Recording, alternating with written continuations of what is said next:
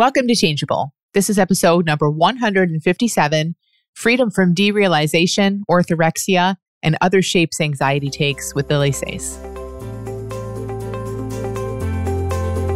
You're tuned in to Changeable with Dr. Amy Johnson. Changeable podcast is all about breaking habits, ending anxiety, and the ironic way change really works. So sit back, relax, and enjoy the show.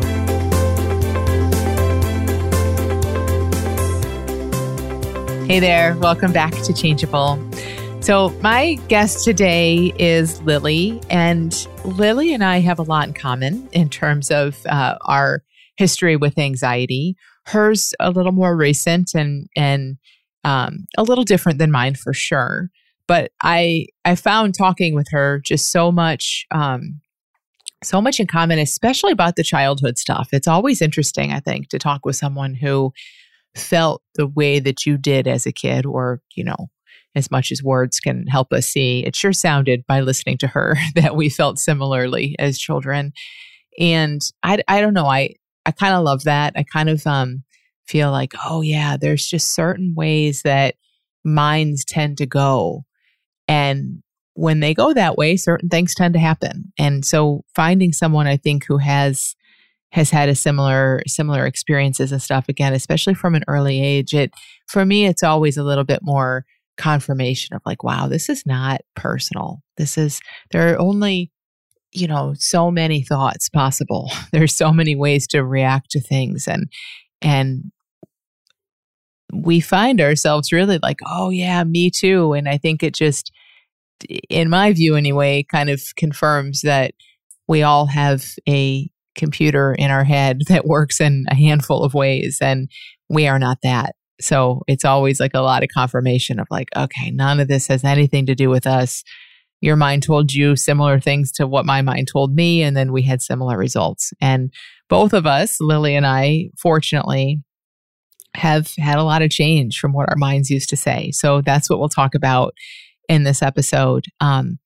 Lily has experienced anxiety in a lot of different forms, and I love that she talks about it that way. So she could come on here and say, oh yeah, I've gotten through separation anxiety and panic disorder and OCD and orthorexia and health anxiety and derealization and all kinds of things, as if these are all separate things. And unfortunately, some people would see it that way, and you can feel how, oh my gosh, like all of those separate, different things, what a heavy burden that would be. But I love how she really sees like, no, it's just anxiety. It shows up in different costumes, in different ways. It manifests in different forms, but it's all the same thing. It's all the same thing showing up in different ways. And that's really why I wanted Lily to come on the podcast, because I know she's experienced many of these and that she really does see it all as the same thing. And I think that's so helpful to hear. So she'll talk about her struggles, and she'll talk about how things have started to look really, really different and feel really different, to where she no longer feels like she has to manage her sleep and her diet and all of these things just in order to avoid a feeling of anxiety, because she sees that, first of all, those things can't create a feeling of anxiety. And second of all, if she feels anxious, it's okay. It's okay. She'll talk about how she's seen so much around how every time she's felt anxious, she's made it through. So now it just looks like she has so much resilience, rather than that she is or was up against so much stuff. So Lily now helps people with anxiety, which I'll share links to her Instagram and TikTok. She's huge on TikTok, has a giant following, and her videos are really, really good. So I'll share some links to that in the show notes. And she's also a school psychologist who shared this new paradigm in her school, which is amazing. So enjoy this conversation with Lily. Hi, Lily. Thank you so much for coming on Changeable. Thank you for having me. I'm so excited. I'm a huge fan. Oh, yeah. I think this is going to be great. I'm a huge fan of yours too. I just I just learned about you fairly recently, that I've seen all the videos and TikToks and stuff that you do. And I just think it's so cool that, and we'll share that with everyone in case people haven't seen all that. That I love when people, like, this is one of my passions, is making this way of seeing things really accessible, really simple. And you're doing an awesome job at that. Oh, thank you. Thank you. And I'm inspired by you. And I think for me, it seems a little bit easier to do a 10-second video. But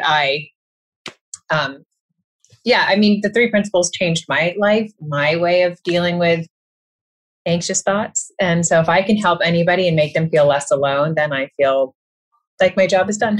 Yeah, that's great. I wish I could do something in 10 seconds. I think that's the harder way. So, hey, it's perfect, right? We all just do whatever we can do. And then we get a variety of everything. Yeah, exactly. We all have our gifts. And oddly, making silly videos comes easily to me. Not that mine are the best, but it's, I have endless ideas for videos. That's cool. That's awesome. So, so maybe just tell everyone a little bit about yourself. And I would love to hear, a little bit about kind of what you do now. I know you help people with anxiety, but you're also a school psychologist. Let's start there. Okay, great. Well, I was an anxious little girl, probably, more sensitive than others. Although as my insights get deeper and I am more mentally relaxed, I actually am less sensitive. But I think just by nature, I may be more sensitive to noises. I would cry with loud noises and vacuum cleaners as a baby, and whatever. So I often felt, I think, different as a younger child and embarrassed and like something was wrong with me. But I didn't really have disordered anxiety in that I was able to function relatively normally. But I did have, social anxiety, and it would manifest physically. So I actually had ulcers in high school. And then, just more, I don't know, I'm like debating how far to go, but, I would probably like self-medicate too, and also focus on trying to perfect my body and, just disordered eating and all of that kind of gets muddied up with anxiety and anxious thinking and perfectionism. Yeah. So I really wanted to go into mental health, and I wanted to work with children because I love kids. I wanted a baby since I was about 14, and I just couldn't wait to have kids, and I just really wanted to work with children. And then when I heard about being a school psychologist, I had majored in psychology, and when someone was coming and talking about kind of postgraduate careers, somebody had mentioned school psychology, and I thought I knew I wanted to be a mom. It sounded like a great job for a mom that had to work, and I get to work with kids. So I studied to be a school psychologist, and I've been doing that for 12 years, and I'm the lead school psychologist in my district. And in and out my time in college and grad school, I, had a lot of treatment for anxiety. I was formally diagnosed with generalized anxiety disorder, ADHD, depression, and panic disorder, 20 years ago. And then would go in and out of finding things that worked for me and finding things that didn't. And I think my anxiety took like a more severe turn when I guess I wasn't diagnosed with panic disorder all back then. I had my first panic attack. I'm trying to think of when. I guess that was like 10 years ago. And that really ramped things up. My panic attacks involved derealization, or depersonalization. And if people don't know, that's often when like your surroundings seem really weird. It's kind of like an out-of-body experience. It can vary for people, but it felt like kind of like I was high, but I wasn't. And just, this unreality. And I had before had a fear of going insane because there is mental illness in my family, and just kind of how it's portrayed in media and talked about. My grandma, they would say, "Oh, she just went crazy." And I was always like, "It's going to happen to me." And when do you just go crazy? So when I experienced a panic attack with derealization, I was like, "Oh my gosh, like, is this it?" And as people know with panic attacks, then you have one, and then you often have so many more because you don't want them, and you try to prevent them, and you resist them, and you push against them, and you're hypervigilant. So that began like a different level to my mental well-being and mental health. And I tried so many different things, some that were helpful and gave me great insights, but nothing that was really that long lasting. And I think a lot of it was just like my understanding of human psychological functioning, and a lot of fear. And I kept thinking, like, tell me what to do so I can be perfect and never experience anxiety. And then one day, after trying something else, I had tried everything, and I also felt like I needed to maybe meditate all the time. And so I would get certified to teach meditation and yoga in schools and to children. And I thought if I could just meditate all the time, and I would reach this mentally relaxed place. And also if I could be trained in cognitive behavioral therapy and do that throughout the day. Yeah. And a lot of it was just kind of fear of my experience. But so I'm happy to go into more that I tried. But then I found the 3 principles about 5 years ago. I hadn't really ever thought about it that way. It was like there was much less to do. And just hearing about this approach to mental health and mental well-being was just life-changing. And I slowly started not trying as hard. I guess other parts that I left out were I had an eating disorder on and off. And then I developed orthorexia, which is an obsession with health food, because I had health anxiety and off forever. And then after having kids, it ramped up, and I got really into paleo and primal style eating and living, making my own beauty products, making all my own food, and thinking if I do this perfectly, I can prevent mental and physical illness in myself and my family. It actually just increased my anxiety and made my health deteriorate, just the perfectionism that I brought with it. Yeah. And I just, everything that I did to try to keep myself safe, made my life really small. Mm-hmm. And I just felt really different.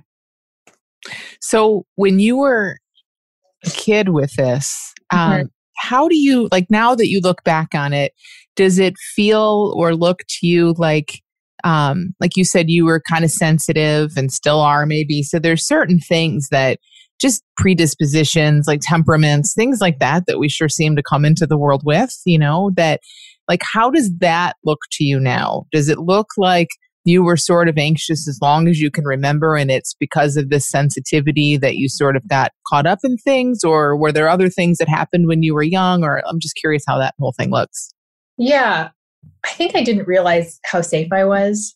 The world seemed really scary to me. I didn't know about the nature of thought. If I had a thought and I had a strong feeling to go with it, that somehow made that thought more true.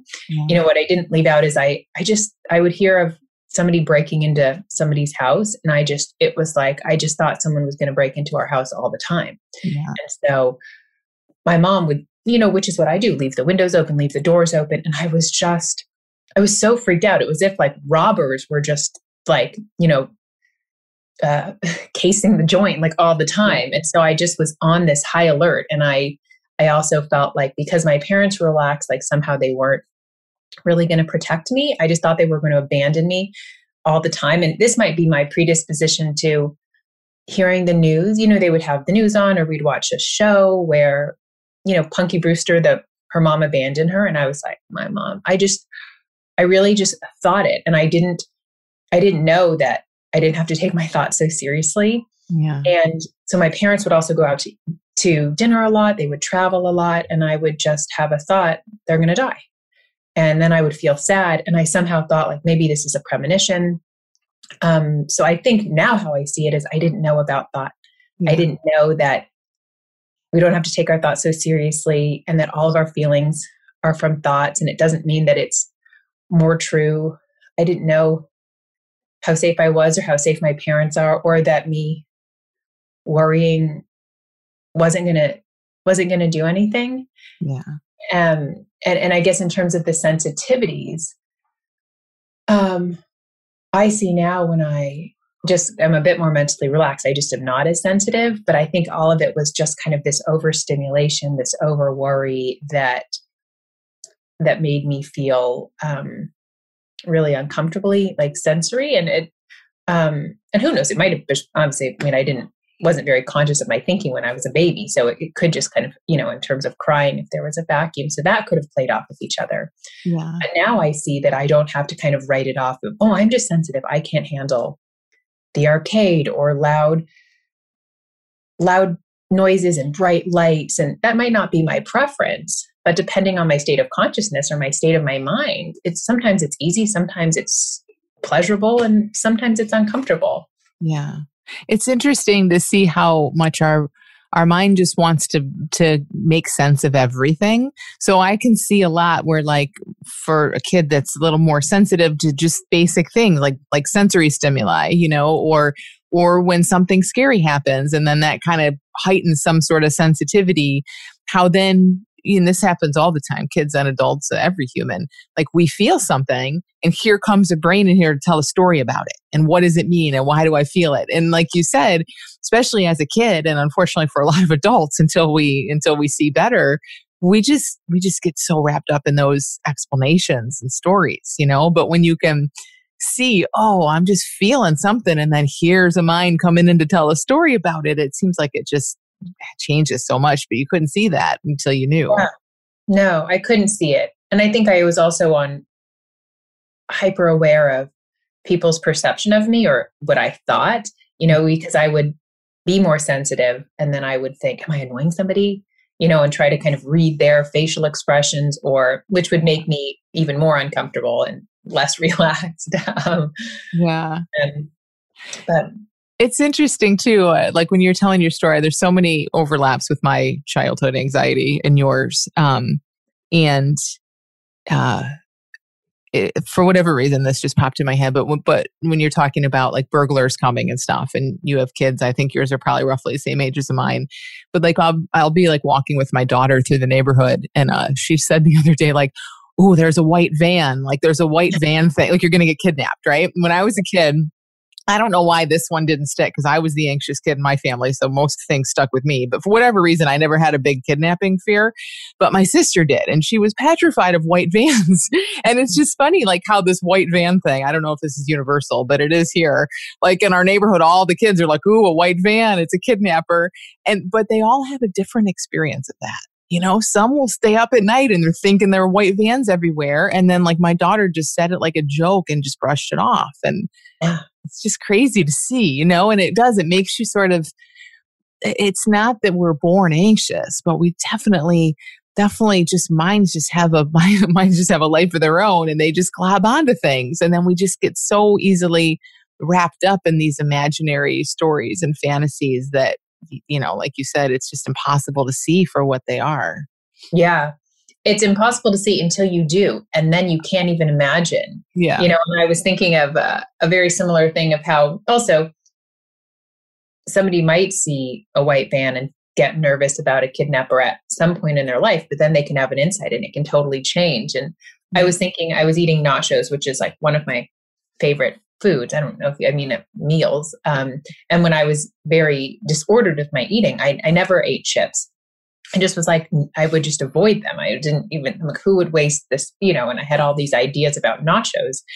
And I was eating them yesterday, and I just have a completely different view on them, just as I might on driving or flying or with, having the windows open. And I think for people with anxiety, they don't ever have to feel stuck because, and I know they can't imagine it, but it's like, something can shift and they can eat nachos with ease. They can drive with ease. They can apply to jobs and anything. Yeah. And when you're in it, of course, you can't see that that's going to be a possibility for you. Of course, that's part of it, right? When you're in it, it just looks like this is just how it is, and I'll probably be this way forever. But I think that's so big to see. I mean, there's so many, and we just grow out of things. Sometimes we have insights, and sometimes we just grow out of things, and you find yourself loving nachos.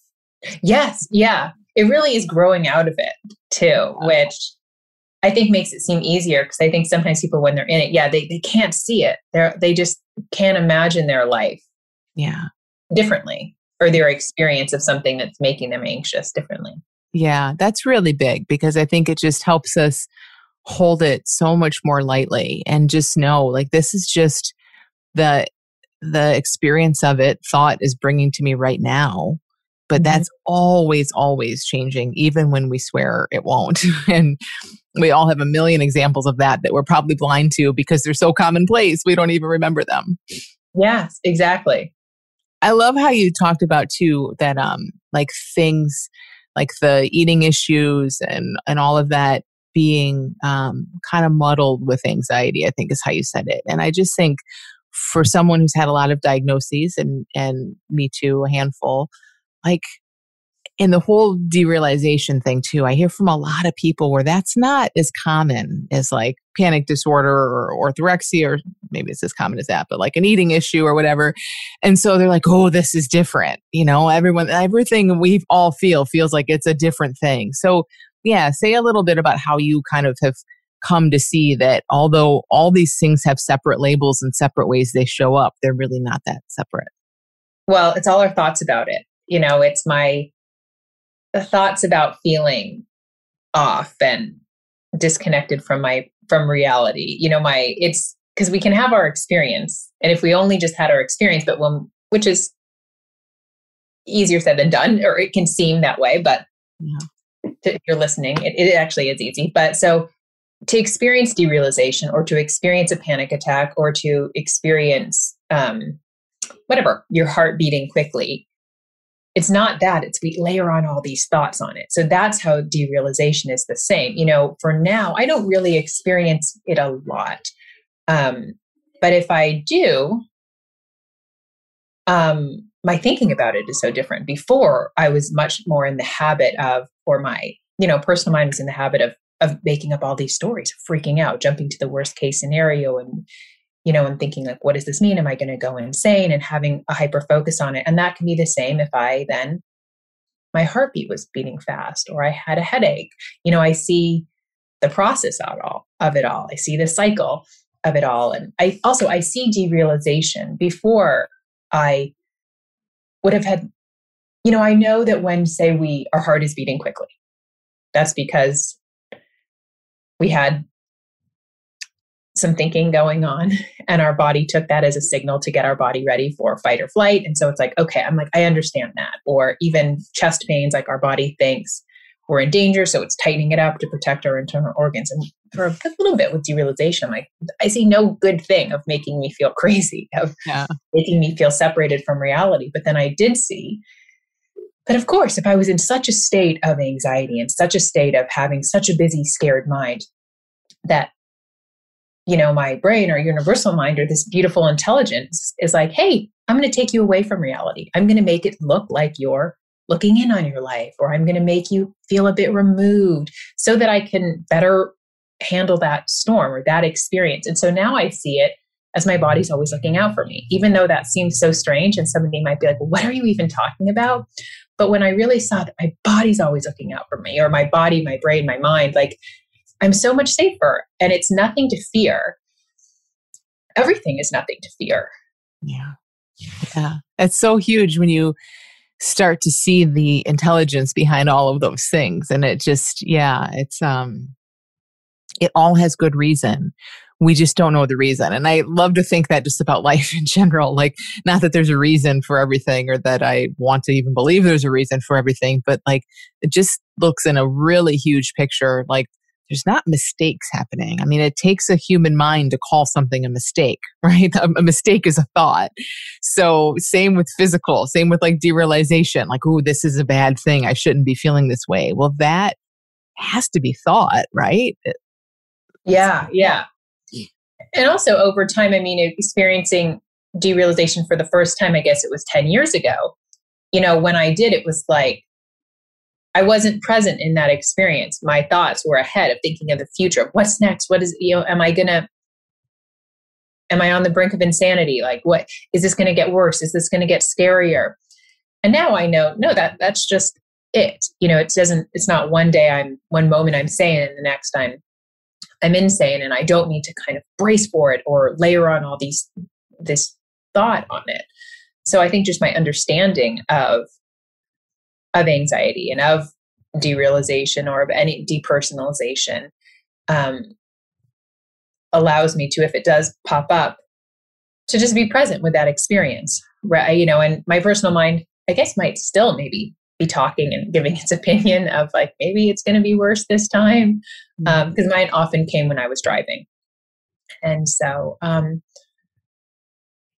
but now it just can be more just in the background, and I don't need to have a completely silent mind or a completely peaceful experience 24 hours a day. Before, I think my tolerance for anxiety or mind chatter, I thought that I needed to live my life in a way to like, or there was some way that I could live it. Like, okay, I'm going to be peaceful. I'm going to be calm all the time. And now, yeah, my baseline level of peace is much higher, but I can still have like mind chatter, feel a little bit strange at times. And it doesn't have the same like stress response. I don't think I have an adrenaline response to it, which makes me just kind of be able to weather that storm more easily. Yeah. So there are a couple things that I think are really interesting that people tend to, when I work with people with anxiety, they tend to, of course, our mind makes exceptions out of everything. Well, this one's different. This one's different for this reason. And so one, like you just mentioned, fear of driving. And I think also the health anxiety, orthorexia stuff, like what I often hear, and maybe you have experience with this too, is people departing from just the fact that there's just energy happening. When we feel anxious, there's a lot of energy and there's a racing mind, right? But they're kind of, as we do, like leaving the basics of that and kind of going up into the content of it. So people, I think, will say, oh, but on the road, I could kill someone, right? Which is not happening. So it's our imagination still coming up with a story, but for some reason, it's like it feels bigger. Or like with the health stuff, like, yeah, but I really might be having a heart attack. Or yeah, but healthy food is better.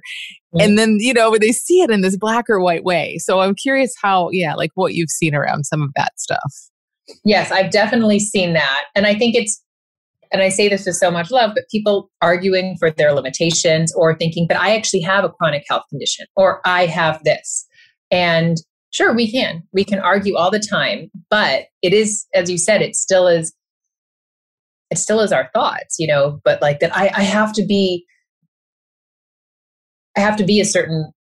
a certain way to be safe to drive, and it's not like we suddenly don't like, and people couldn't see me as I did that we don't suddenly like swerve and run over and hit people. Yeah. That also, it's even if we have intrusive thoughts while we're driving, or even an intrusive image or an urge, we're still not going to act on that. There's still this higher part of us that's actually in control.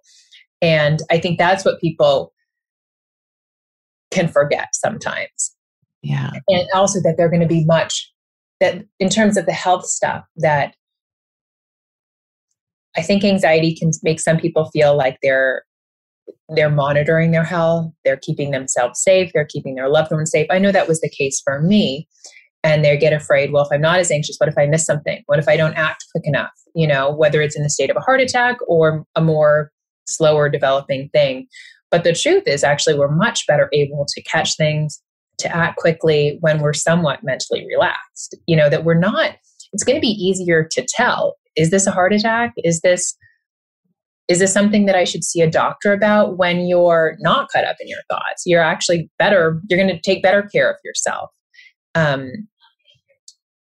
When you're not so caught up in your thinking, when you are relaxed, you're still going to, also then it's so much better for us physically and mentally in terms of all the stuff going on. But I do see that people will, one, that they'll think they're the worst, they're like, okay, they're the exception. This has worked for me or for other people, but somehow their worries, their anxiety, maybe their obsessions, their compulsions are so much worse. And so, but that's never the case.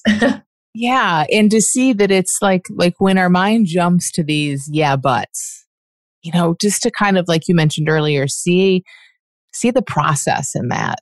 It's not like a mind can jump to a yeah, but about anything. So it may be easier or more, who knows, but like it's, there's something really tangible right there if you're driving and there's a very visual yeah, but. Oh my gosh, I feel like I'm out of control. Therefore, I'm likely to crash my car and kill someone. But just because that's a very tangible, imaginary scenario, it's very easy to imagine, that has nothing to do with the reality of the situation, So I think I don't know. I think just to notice, I always talk about like kind of staying out of the content. The content is so sticky. If you try to talk someone through their anxieties and you're up in the content, right? It's a mess because like you said, we can argue, our minds will argue like crazy for the content, but it's kind of seeing that process. Yeah. Yeah, exactly. Well, the content can make you, especially with intrusive thoughts or your mind, using its imagination, not in the best way. But yeah, if you step back and it's like, yeah, that's just what minds do. Yeah. It thinks it's keeping you safe. Yeah. But also knowing, okay, yeah, if you think, well, what if I crash my car?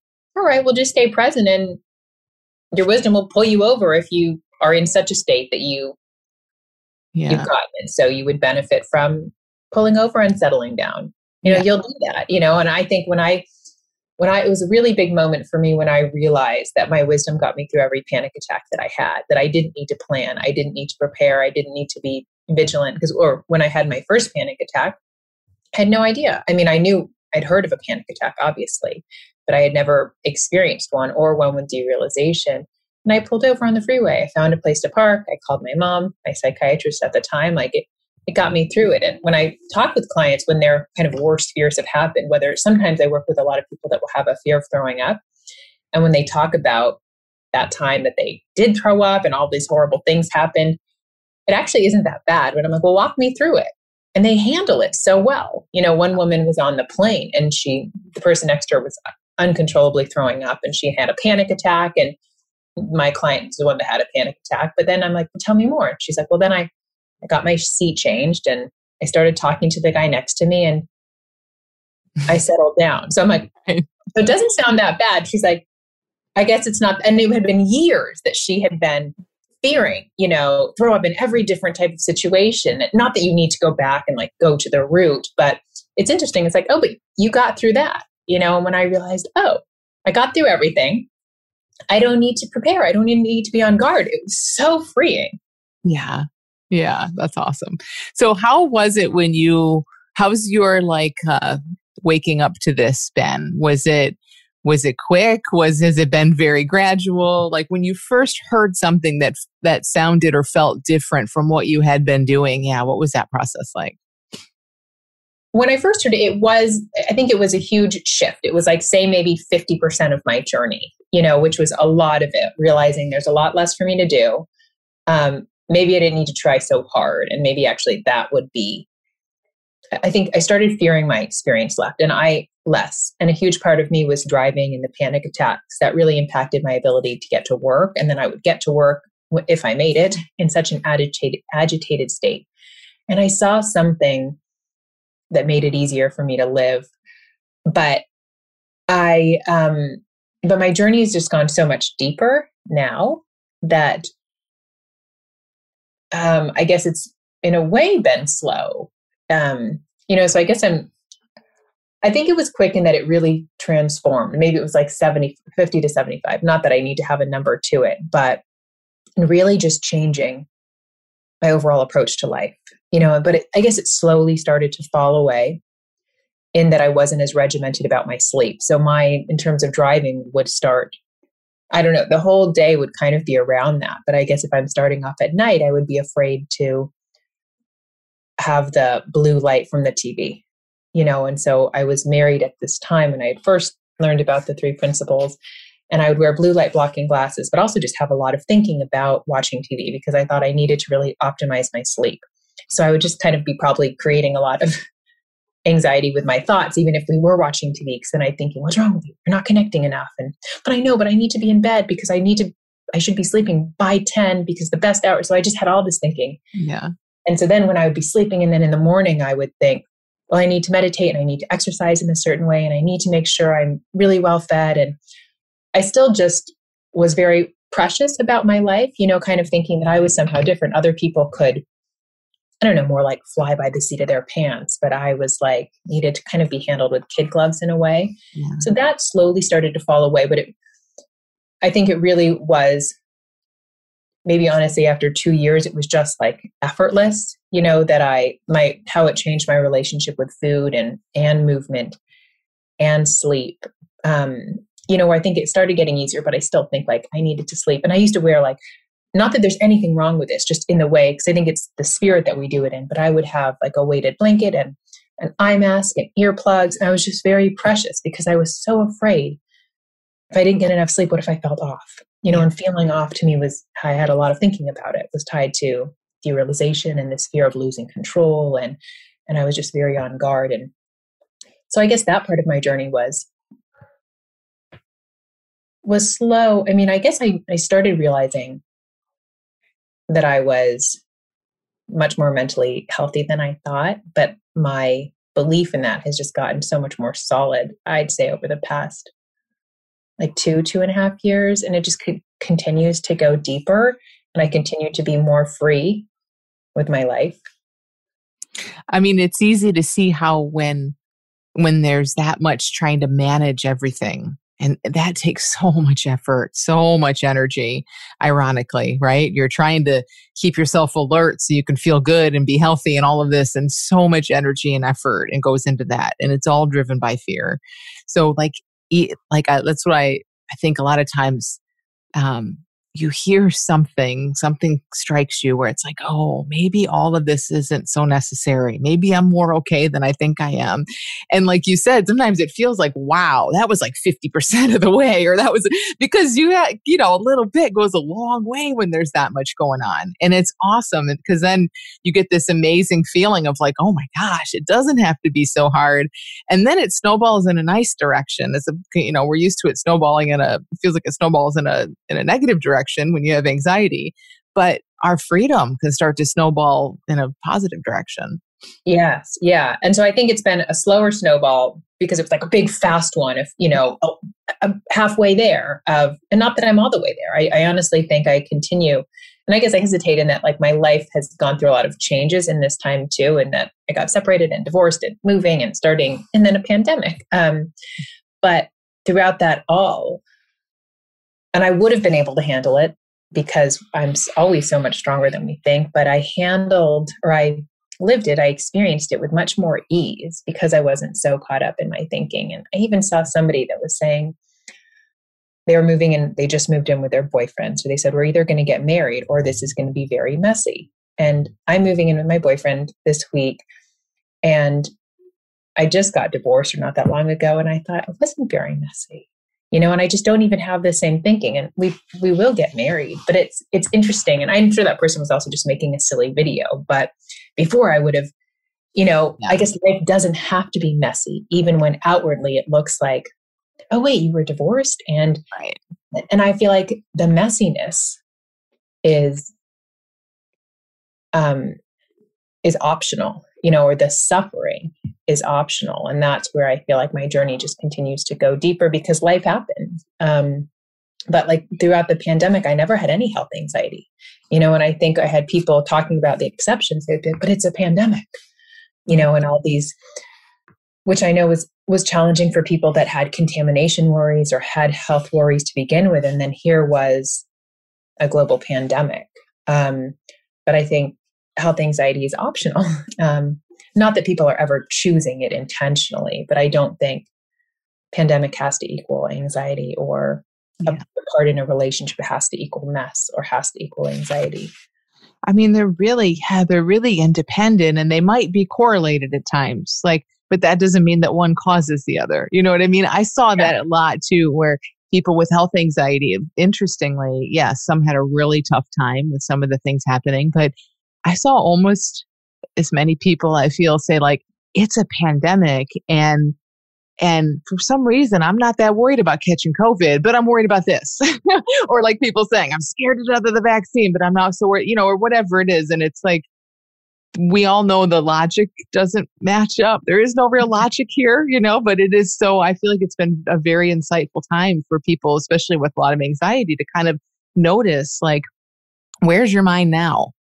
Because if a pandemic isn't going to put you in a permanent state of health anxiety, then the outside world ain't doing it. Then what would? You know what I mean? And people could notice little things like that. So I think that's kind of a cool. It's been a cool opportunity, I think, hopefully, for people to see that. Yes, I agree. And same with, like you said, when big stuff in life happens, like, oh my gosh, in a span of 2 years or whatever, I got divorced and moved and all the life stressors, right, that are supposed to break us, to be able to look back and say, yeah, there were hard moments and easy moments. There were moments where it was no big deal. There were moments where I thought I was dying, but that was true before all this, before change. Yeah. I actually find that when I have clients that kind of their worst fears come true, they actually handle it so much better and they feel good. Whether it was like, I got COVID and my whole family got COVID, or I was stung by a bee, if they had allergic reactions, or I ate something and I had an allergic reaction, or so-and-so threw up and they were like, I handled it, and not did they handle it, they handled it with ease. And I think that can cause your journey to go deeper when you realize, oh my gosh, I just had all of this thinking about it. And when something actually happens, I make my way through it. That's really cool. I see that too. Like if your worst, for a lot of people that I've talked with, it's like one of their parents dying or something, and then their parent passes away, but they notice that so much of this anxiety was just the anticipation of something. Then when that person dies, it's like there's all the feelings, but there's almost a sense of, I think, freedom of like, wow, I don't have to worry about this killing me anymore. I don't have to worry about the effect of this anymore. Yeah. Well, because it's almost like we can't actually really imagine it when our mind is trying to think, well, how would you handle it? How would you feel? How would you feel? And underneath that, we mistakenly think we're going to be in this state of emotional suffering forever. Yeah. And then when you're actually in it, you experience the ebb and flow of it, of sometimes forgetting and forgetting the pain of your parent passing. And you just are more present to that experience rather than stuck in that anticipation or that rumination of trying to answer all your mind's questions and anticipate how you might feel and what you might do. And that's more maddening because you can't, and you can never really satisfy your mind in that anxious state. Yeah. Yeah. So how is it, do you see a lot of kids with anxiety now, since you're with kids every day and everyone's saying that anxiety amongst children is kind of through the roof? I'm curious what you're seeing around that. Yes. And I'm the lead school psychologist in my district. So I did a lot of supervision. So I had some students, I saw some students that, but I don't know if I have the best beat on our people, our kids experience anxiety more. I had some of my students that I'd seen for years and years that I kept, but I would supervise interns and other people. Yeah. But there's definitely, ironically, I don't know if I see a huge increase on my end. I had some students that if they were more impacted by COVID, maybe there was some more of that, or some more fears of going back to school or it's being a change, whether they were excited. And I have my own kids and they don't actually, experience anxiety out of maybe the typical average thought. But so I feel like on my end, I'm not the best judge on, is there an overwhelming increase in anxiety? I think a lot of my clients are all adults. Yeah. When you do see, when your kids feel anxious, or if you were to, though, I guess it's, I don't know. I just feel like there's a way that we can talk to kids, that you must feel like knowing that you can talk to kids, having been through this, seeing what anxiety is the way that you do. That just feels so different, and so relatable, because so helpful to them, because and again, kids are no different from adults, but it's like what our society sort of does is we just keep complicating everything, looking out and talking about reasons and things we can't control.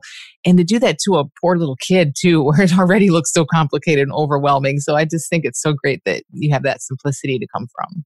Yes. And I think that's what made me want to actually start practicing or sharing the 3 principles outside of my work as a school psychologist, because when I learned about it and saw how simple it was, and I'd already been sharing a version of that, or the insights that I saw, which were just simple. And I think that's why I like sharing with kids. I would see this ease, this relief, and I would, disclose appropriately whether it was about an intrusive thought. So they would come in and, I don't know if I'd heard of the 3 principles before, but some student that I worked with had a lot of anxious thoughts about even just having a girlfriend and, and a lot of personal mind chatter going on. And I kind of just shared, the process of it, rather than getting caught up in the thoughts. And it was like really simple. And so I would see how the simplicity was the key. And I got excited of like sharing that in a very, very easygoing way, how it was really relatable and really, transformative. That seems kind of overblown, but like, and I was excited to share it with adults because, I think we can overcomplicate it. And I think it's something that we intuitively know too. With my son, for example, he got stung by a bee a few months ago for the first time. So then he had some thinking about bees, and we were in a pool over spring break and there was a bee. And so he got out and kind of his thoughts ruined his fun. And then later when we were in the bath, he said, you know what? My thoughts about the bee hurt more than the bee sting. Mm. And I'm like, that's exactly right. It's our thoughts about it. And so often when I just talk to kids and let them share, they'll have this beautiful example that they'll share. And I used to use a lot of art. I used to want to be an art therapist. And so when I would work with a lot of younger kids, I would let them, they would draw and we would talk about it and answer questions, and they would just solve it. Not that there was something to solve, but they would solve it themselves, and it was like just so simple. So I think I often actually there's this great kind of curriculum of sorts called My Guide Inside that's 3 principles based. And I'll share the first 4 lessons with adults that I work with because they're just so beautiful and they're so simple. So I think there's such beauty and power in the simplicity. Yeah, I love that. That's great. Awesome. I love this conversation. Thank you so much for coming on. Thank you for having me. Yeah, it's so cool to hear. I really hope people are hearing again that all these things that can feel so separate and different show up in different ways and at different times of our lives. And so, it just, our mind wants to grab onto the complexity and the differences and all the surface level stuff. But to see the way that you've seen that just a little misunderstanding about thought, a little fear of our experience is behind all of it. And that's all it ever is. It's like so powerful. So I'm sure you're on this path and I'm sure you're there already where you can kind of look back and say like, wow, in some ways I'm so grateful for all these little things that popped up because it gave you this way to just see things so deeply. Yes. And I don't think people actually have to target all these areas to have freedom and relief and peace and contentment from them. Having these insights transformed my relationships and my relationship with food and my body and movement far more than when I was doing targeted stuff, and my self-love. And I never went out to treat health anxiety, but through the insights that I had regarding, I guess, because I went searching for like, I need to drive with more eats. Like, I don't want this panic attacks. And things just started to fall away. As you know, and I know you say that again, when we have insights, our behavior changes as a result. So we don't need to go and say, well, these are the behaviors that I want to change. These are the goals. We just show up, listen with an open mind, have some insights. Sometimes they're just so small and then things start to fall away. And so I'm incredibly grateful because I know it allows me to be just much more peaceful and content and in every area of my life. And not just the panic and derealization that I kind of was at that moment desperate to fix. My life is so much easier. I could go on and on about that, I'm not doing hard work and I'm able to have this baseline level of peace, kind of a solid foundation throughout a divorce and a pandemic and living with my parents in a pandemic, which was lovely too. And, all of these things where sometimes it's like, well, I'm okay until this happens. And I think I feel like my mental well-being is pretty unshakable at this point, even if I feel anxious at times. Yeah, that's amazing. Awesome. Thank you so much, Lily. Thank you, Amy. If you want a change story like the one you just heard about from Lily, join us in the Little School of Big Change. The fall class begins in just 6 weeks on August 30th. 98% of people who've gone through the 6-week course say they're happy with their choice. And 95% say that what they saw in the school put them on the path to lasting change. Just go to thelittleschoolofbigchange.com to save your seat. You'll also save $47 when you enroll before August 30th. I would so love to spend this fall with you, have you in class, and to see how things change for you.